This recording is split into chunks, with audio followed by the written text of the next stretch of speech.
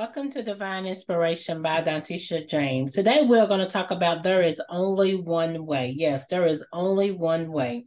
I can remember the time when I thought the world was the way.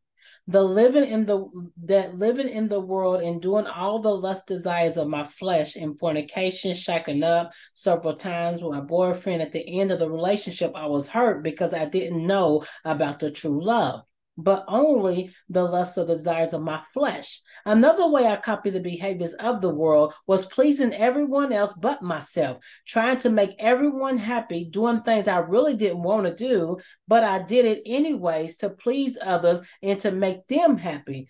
Have you ever been there? I might be going through that stage as I speak.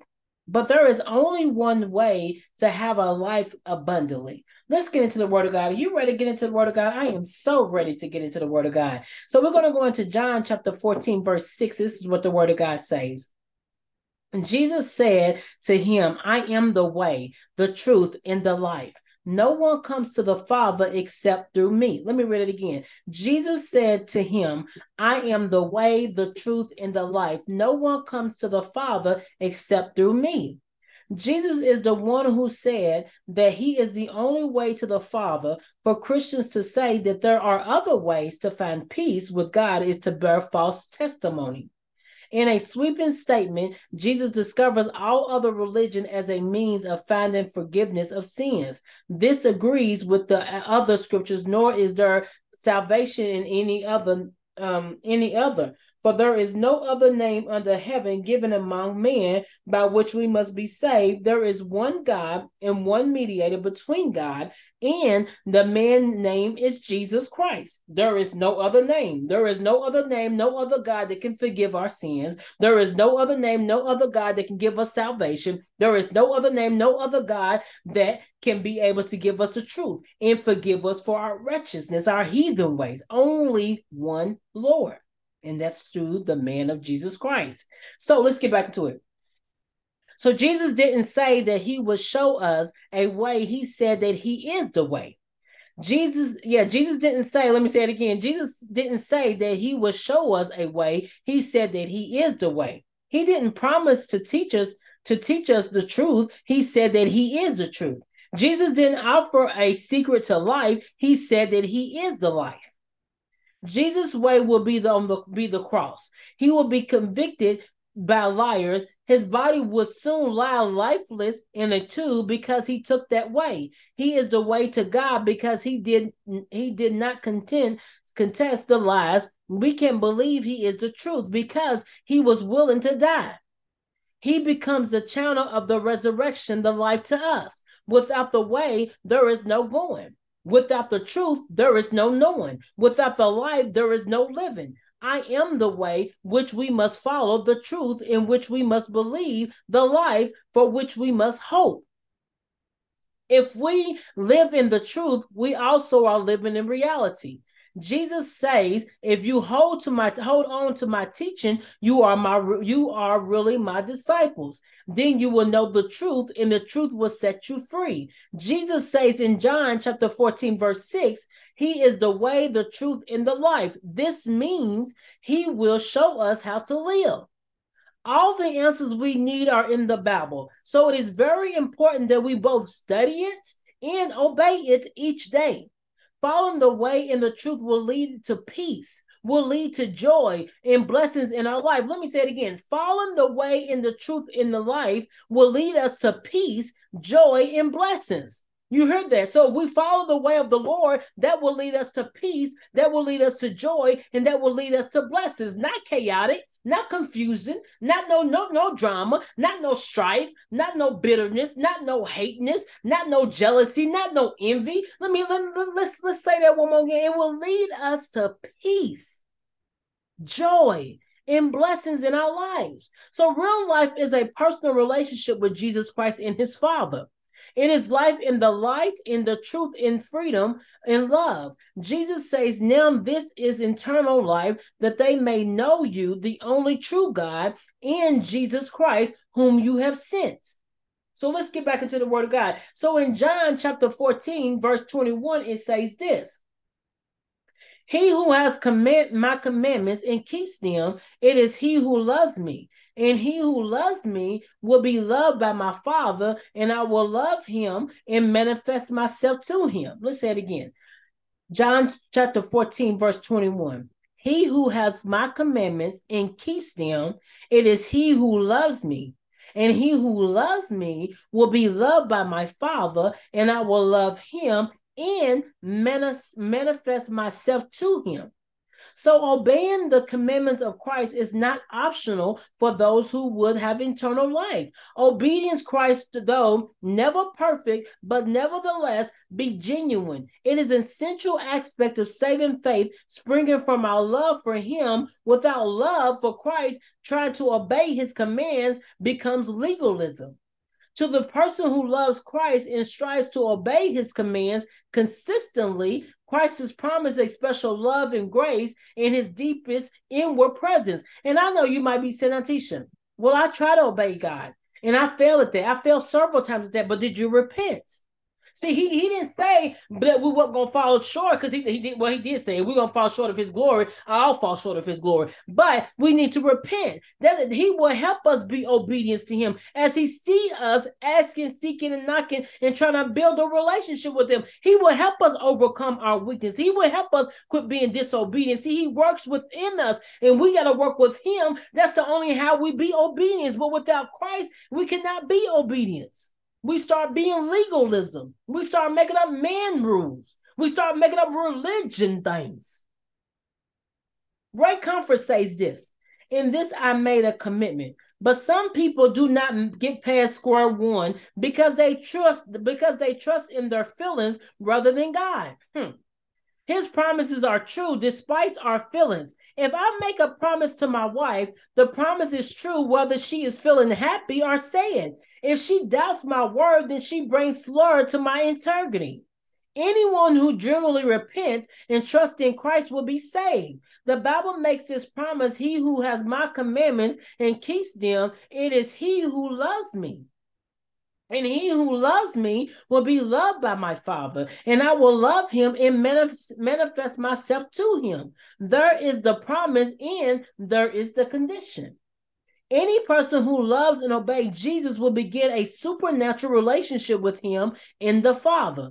He said, this is eternal life, that they may know you, the only true God, in Jesus Christ whom you have sent. God will instead make you a new person from within.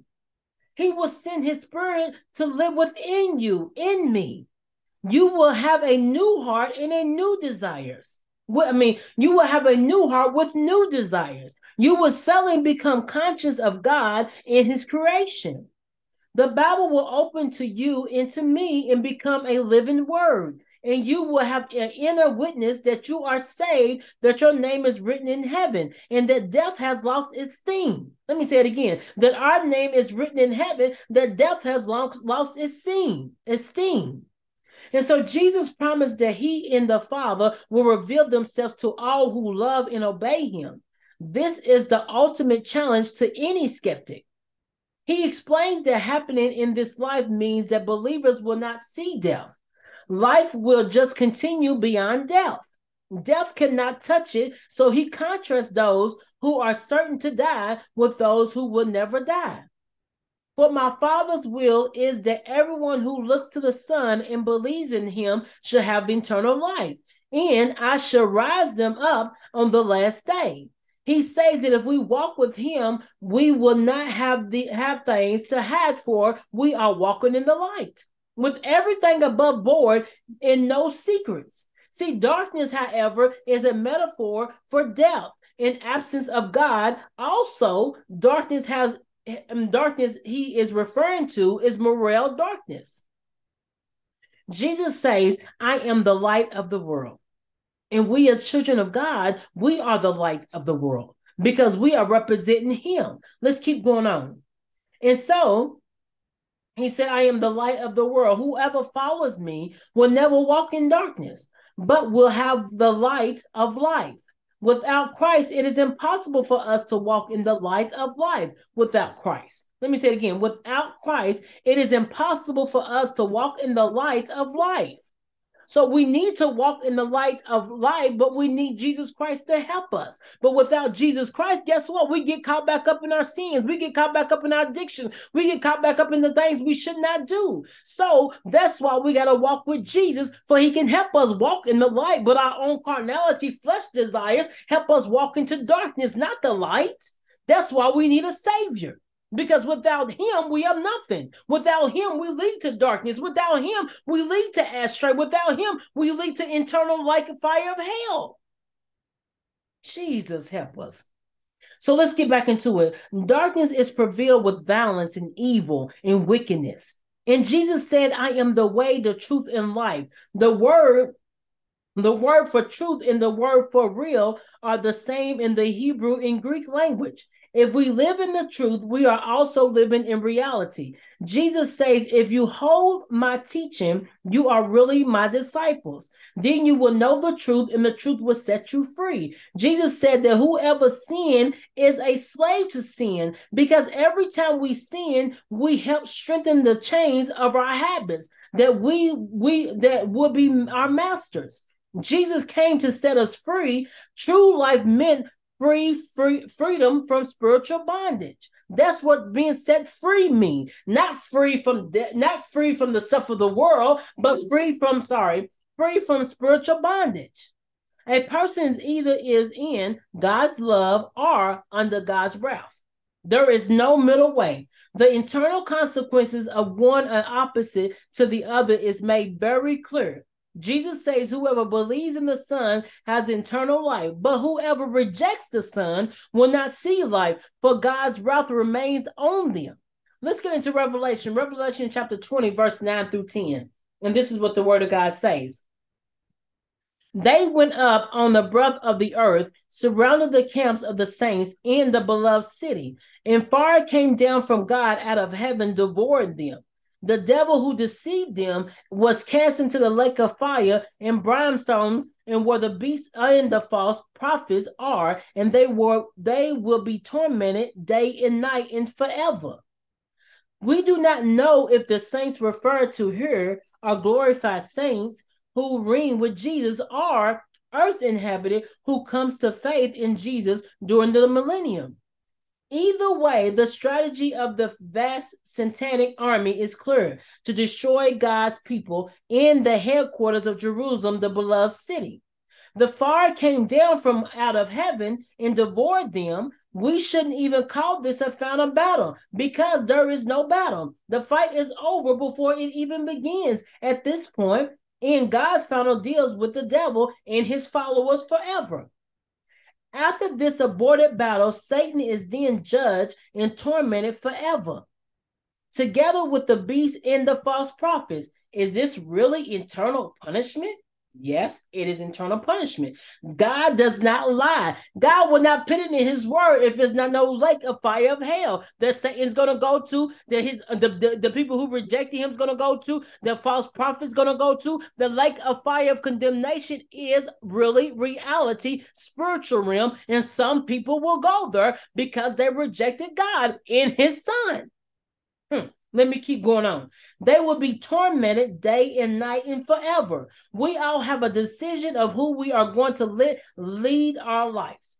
And which choice do you make today? Do you make the choice to follow the Lord Jesus Christ as our Savior, to repent of our sins, humble ourselves, and come back to God, cry out to God, I need a Savior, I need your help, please forgive me, cleanse me up, wash me, make me new, give me a new heart, Jesus, help me get ready for when I get home to heaven? Or are we going to follow the devil, which is the desires of our lust of our flesh and our pride of life and the lust of our eyes? Yes, that's the stuff of the world, but that leads us down to death. That leads us down to eternal life of the lake of fire of hell. And how many people are dying left to right lately? God is revealing that we live in the end of times, so we got to make a choice of who we're going to follow. But for me and my house, we are going to serve the Lord, and I hope and pray that you will do the same. Thank you so much for listening to Divine Inspiration. God bless you.